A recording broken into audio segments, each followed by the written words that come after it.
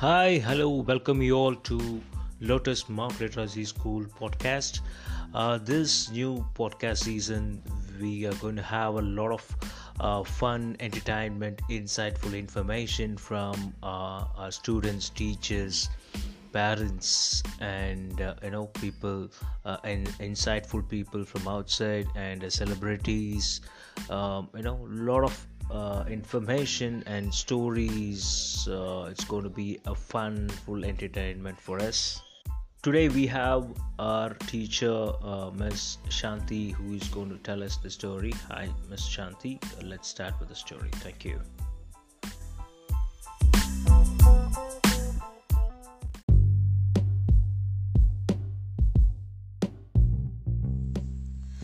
வணக்கம். ஒரு சிறு கதை கேட்குறதுனா உங்களுக்கு ரொம்ப பிடிக்கும்ல. ஒரு சிறு கதை இப்போது நம்ம கேட்க போகிறோம். ஒரு குறுநில மன்னர் ஒரு மன்னர் இருந்தார். அந்த மன்னர் நல்ல வீரம் நிறைந்தவர். எல்லா கலைகளையும் கற்று வைத்திருந்தார். அந்த மன்னர் எப்படியாவது தன் வீரத்தை அடுத்த நாட்டு மன்னனோடு போர் செய்து தன் வீரத்தை நிரூபிக்க வேண்டும் என்று அவருக்கு ரொம்ப விருப்பம்.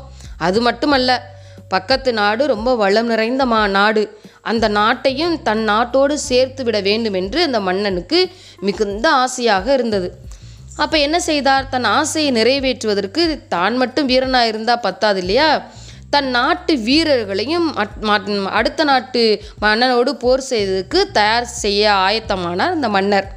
ஒவ்வொரு படை வீரர்களாக அழைத்தார். குதிரைப்படை, யானைப்படை, காலால் படை, அப்படி ஒவ்வொரு படைகளாக அழைத்து ஒவ்வொரு படைகளுக்கும் பயிற்சி கொடுக்க ஆரம்பித்தார். தினம் தினம் ஒவ்வொரு வீரர்களாக தனித்தனியாக கூடி வாழ்வித்தை அப்படி ஒவ்வொரு கலைகளையும் கற்றுக்கொண்டே ஒவ்வொரு வீரத்திலையும் கற்றுக்கொண்டே இருந்தார்கள். இப்போ கற்றுக்கொண்ட பின்னாடி அடுத்த நாட்டு அரசனுக்கு அழைப்பு விடுக்க வேண்டும் போர் செய்வதற்கு. இப்போ இந்த மன்னர் என்ன செய்கிறாரு? தூது அனுப்புகிறார், நான் அந்த நாட்டோடு போர் செய்ய வேண்டும் என்று. அந்த மாற்று அரசனும் என்ன செய்தான்? தன்னோடு போர் செய்வதற்கு இந்த மன்னன் ஆயத்தமாகிறான் என்று தெரிந்து கொண்டு அந்த மன்னனும் ஆயத்தமாகிறான். இப்போ இரண்டு நாடுகளும் போர் செய்கின்ற அந்த காலங்கள் நெருங்கியது. இப்போ அடுத்த நாள் காலையில் போர் செய்வதற்கு கடந்து செல்ல வேண்டும். எல்லா போர் வீரர்களும் தயாரானார்கள். படை தலைவர்கள் தயாரானார்கள். அங்கே இருக்கிற ஒவ்வொரு வீரர்களும் ஆயுதங்கள் தயார் பண்ணாங்க. போர் செய்வதற்கு அப்படியே கடந்து விட முடியாது இல்லையா? நல்ல ஆயுதங்களை கூர்மைப்படுத்தினார்கள். போர் செய்வதற்கு வேண்டிய அணிகலன்களை அணிந்து கொண்டார்கள். இப்போ எல்லாம் ரெடியாக தயாராக இருக்குது. அடுத்த நாள் போர் செய்வதற்கு போகணும். இப்போ இந்த மன்னனுக்கு ஒற்றர் மூலமாக ஒரு செய்தி வருது. நம் நாட்டில் என்ன நடக்குது அப்படின்னு மன்னர்கள் என்ன செய்வாங்க? ஒற்றர்களை வைத்திருப்பார்கள். இப்போ ஒற்றர்கள் மூலமாக அந்த மன்னனுக்கு ஒரு செய்தி வருது. என்ன செய்தி வருது? மன்னா, நீங்கள் அடுத்த நாட்டு மன்னரோட போர் செய்து வெற்றி பெறலாம் என்று நினைத்து கொண்டிருக்கிறீர்கள். ஆனால் நம் வீரர்களோ ரொம்ப சோர்வாக இருக்காங்க, அவங்களுக்கு ரொம்ப பயமாக இருக்கான் அப்படின்னு சொன்னார். இந்த கேட்டவொடனே அந்த ராஜாவுக்கு அப்படியே ரொம்ப கோபம் வந்தது. ஏன்? நான் எல்லாமே தயார்படுத்த தானே செய்தேன், அவர்களுக்கு பயிற்சி கொடுத்திருக்கிறேனே, ஏன் பயப்பட வேண்டும் அப்படி என்று அந்த ஒற்றரிடம் அந்த ராஜா கோபமாக கேட்குறாரு. அப்போ அந்த ஒற்றர் சொன்னார், அந்த அடுத்த ராஜா மாற்று அரசன் ரொம்ப வீரம் நிறைந்தவன். படைப்பலம்லாம் நிறையா இருக்குது, நிறைய படைப்பலங்கள் இருக்குது, ரொம்ப வீரம் நிறைந்தவர்கள், நிறைய ஆயுதங்கள்லாம் வச்சுருக்காங்க.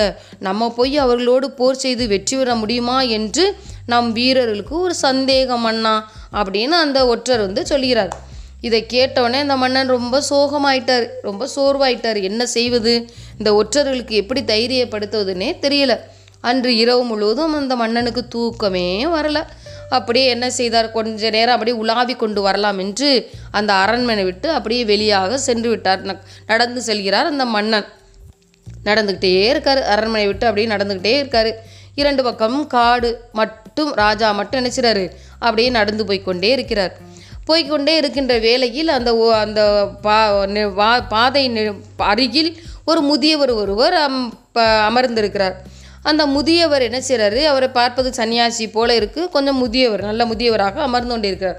அவர் மன்னனை பார்க்கிறார். மன்னனை பார்த்து, என்ன மன்னன் நான் இந்த நேரத்தில் இப்படி நடந்து கொண்டு போகிறாரே, எங்கே போகிறார் என்று தெரியவில்லையே அப்படின்னு அந்த மன்னனையே பார்த்து கொண்டிருக்கிறார். இப்போ மன்னன் அப்படி நடந்தே அந்த முதியவர் அருகில் வந்து விட்டார். அந்த முதியவர் எழுந்து மன்னனை பார்த்து சொன்னார், மன்னா, என்ன உங்கள் முகம் இவ்வளவு வாடி இருக்கிறது? எதற்காக இவ்வளவு சோர்வாக காணப்படுகிறீர்கள் என்று அந்த முதியவர் அந்த மன்னனை பார்த்து கேட்கிறார். அந்த மன்னன் என்ன சொல்வது? நாளைக்கு போர் செய்ய வேண்டும், என் வீரர்கள் இப்படி இருக்கிறார்கள் எப்படி என்று இந்த முதியவர்கிட்ட போய் சொல்லி என்னாக போகுது அப்படின்னு இந்த மன்னன் மனசுக்குள்ளேயே நினச்சிக்கிட்டாரு. மறுபடியும் அந்த முதியவருக்கு மனசு பார்க்க கேட்கல. அந்த மன்னனை பார்த்தாலே ரொம்ப சோர்வாக இருக்கலையா, நம்ம நாட்டுடைய மன்னன் அல்லவா, ரொம்ப சோர்வாக இருக்காருன்னு மறுபடியும் கேட்குறாரு. மன்னா, உங்களை பார்த்தா ரொம்ப சோர்வாக தெரிகிறது, என்னவென்று கூறுங்கள், என்னால் முடிந்ததை நான் உங்களுக்கு செய்கிறேன் என்று அந்த முதியவர் சொன்னார். அந்த மன்னன் சற்று யோசித்தார். சரி, என்னதான் அந்த முதியவர்கிட்ட இதை சொல்லித்தான் பார்ப்போமே, என்ன நடக்குது என்று பார்ப்போம் என்று இந்த மன்னன் சொன்னார். அந்த முதியவர்கிட்ட சொல்கிறார், நாளை தினம் நம்ம என்ன செய்யணும், அடுத்த நாட்டு மன்னனோடு போர் செய்ய வேண்டும், அவளும் தயாராக இருக்கிறார்கள். ஆனால் நம் வீரர்களோ ரொம்ப சோர்வாக இருக்காங்க, எப்படி அவளுக்கு நம்பிக்கையே இல்லை, நான் எப்படி அவருக்கு நம்பிக்கை ஊட்டுவது?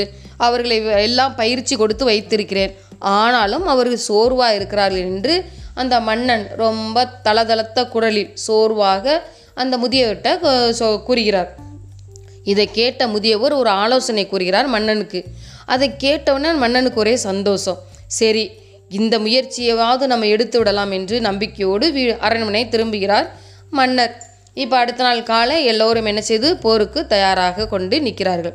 இப்போ ஒவ்வொரு படை வீரர்களாக நிற்கிறார்கள். மன்னர் அந்த படை வீரர்களுக்கு முன்பதாக ஒரு சிறு உரையாற்றுகிறார். அப்போ அவர்களை என்ன செய்யணும், அவர் தைரியப்படுத்தி அழைத்து செல்ல வேண்டும் அல்லவா.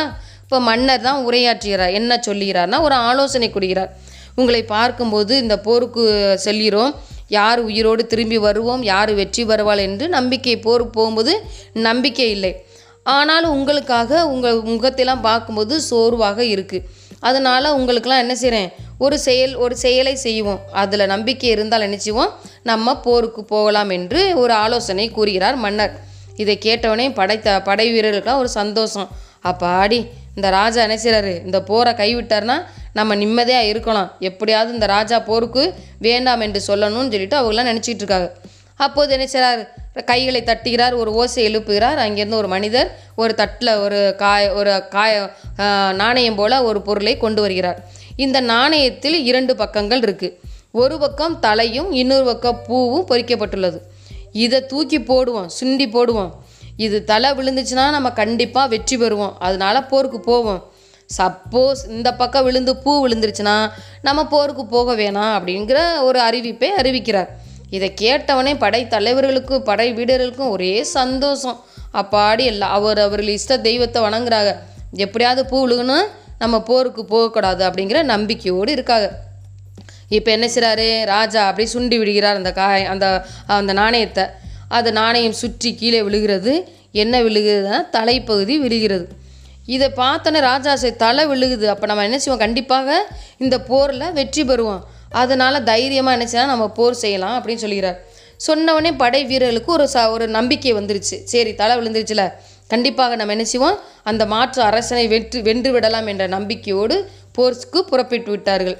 இப்போ போர் என்ன செய்யுது, 2 நாட்டு மக்களும் என்ன செய்கிறாங்க, சண்டை செய்கிறாங்க, போர் செய்து வாள் வீரர்கள் வாள் சண்டை போடுறாங்க, குதிரை வீரர்கள் குதிரை சண்டை போடுகிறார்கள்.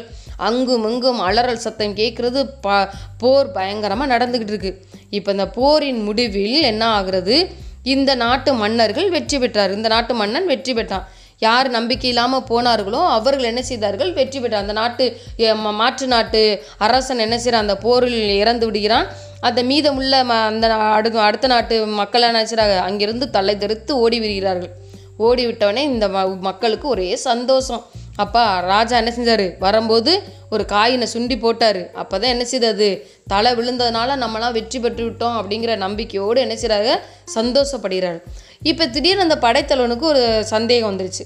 அந்த நம்மளை வெற்றி பெற வச்சது அந்த நாணயம் அல்லவா, அந்த நாணயத்தை நம்ம என்ன செய்யணும், ஞாபகமாக வச்சுக்கிறணும், இந்த போரின் நினைவாக அந்த நாணயத்தை வச்சுக்கிறணும்னு சொல்லிட்டு அந்த நாணயத்தை தேடி என்ன செய்கிறாரு, அந்த படைத்தலைவன் எடுத்து பார்க்குறாரு. பார்த்தா 2 பக்கமும் என்னதான் இருக்குது, தலை தான் இருக்குது. இந்த படைத்தலைவனுக்கு ஒரே ஆச்சரியம். இந்த மன்னரை பார்த்தீர்களா, நம்மளை எப்படியெல்லாம் நம்பிக்கையை ஊட்டி இந்த போர்க்களத்தில் போய் நம்மளை வெற்றி பெற வைத்து விட்டாரே என்று அந்த மன்னனை நினைத்து அந்த படைத்தலைவன் ஆச்சரியப்பட்டானாம். அவரை புகழ்ந்து பேசினாராம். அப்போ எவ்வளோதான் நம்மளுக்கு பணம் இருந்தாலும் பொருள் இருந்தாலும் வீரம் இருந்தாலும் நம்பிக்கை என்று ஒன்று கண்டிப்பாக வேணும். நம்பிக்கையோடு இருந்து வாழ்வில் வெற்றி பெறுவோம். நன்றி.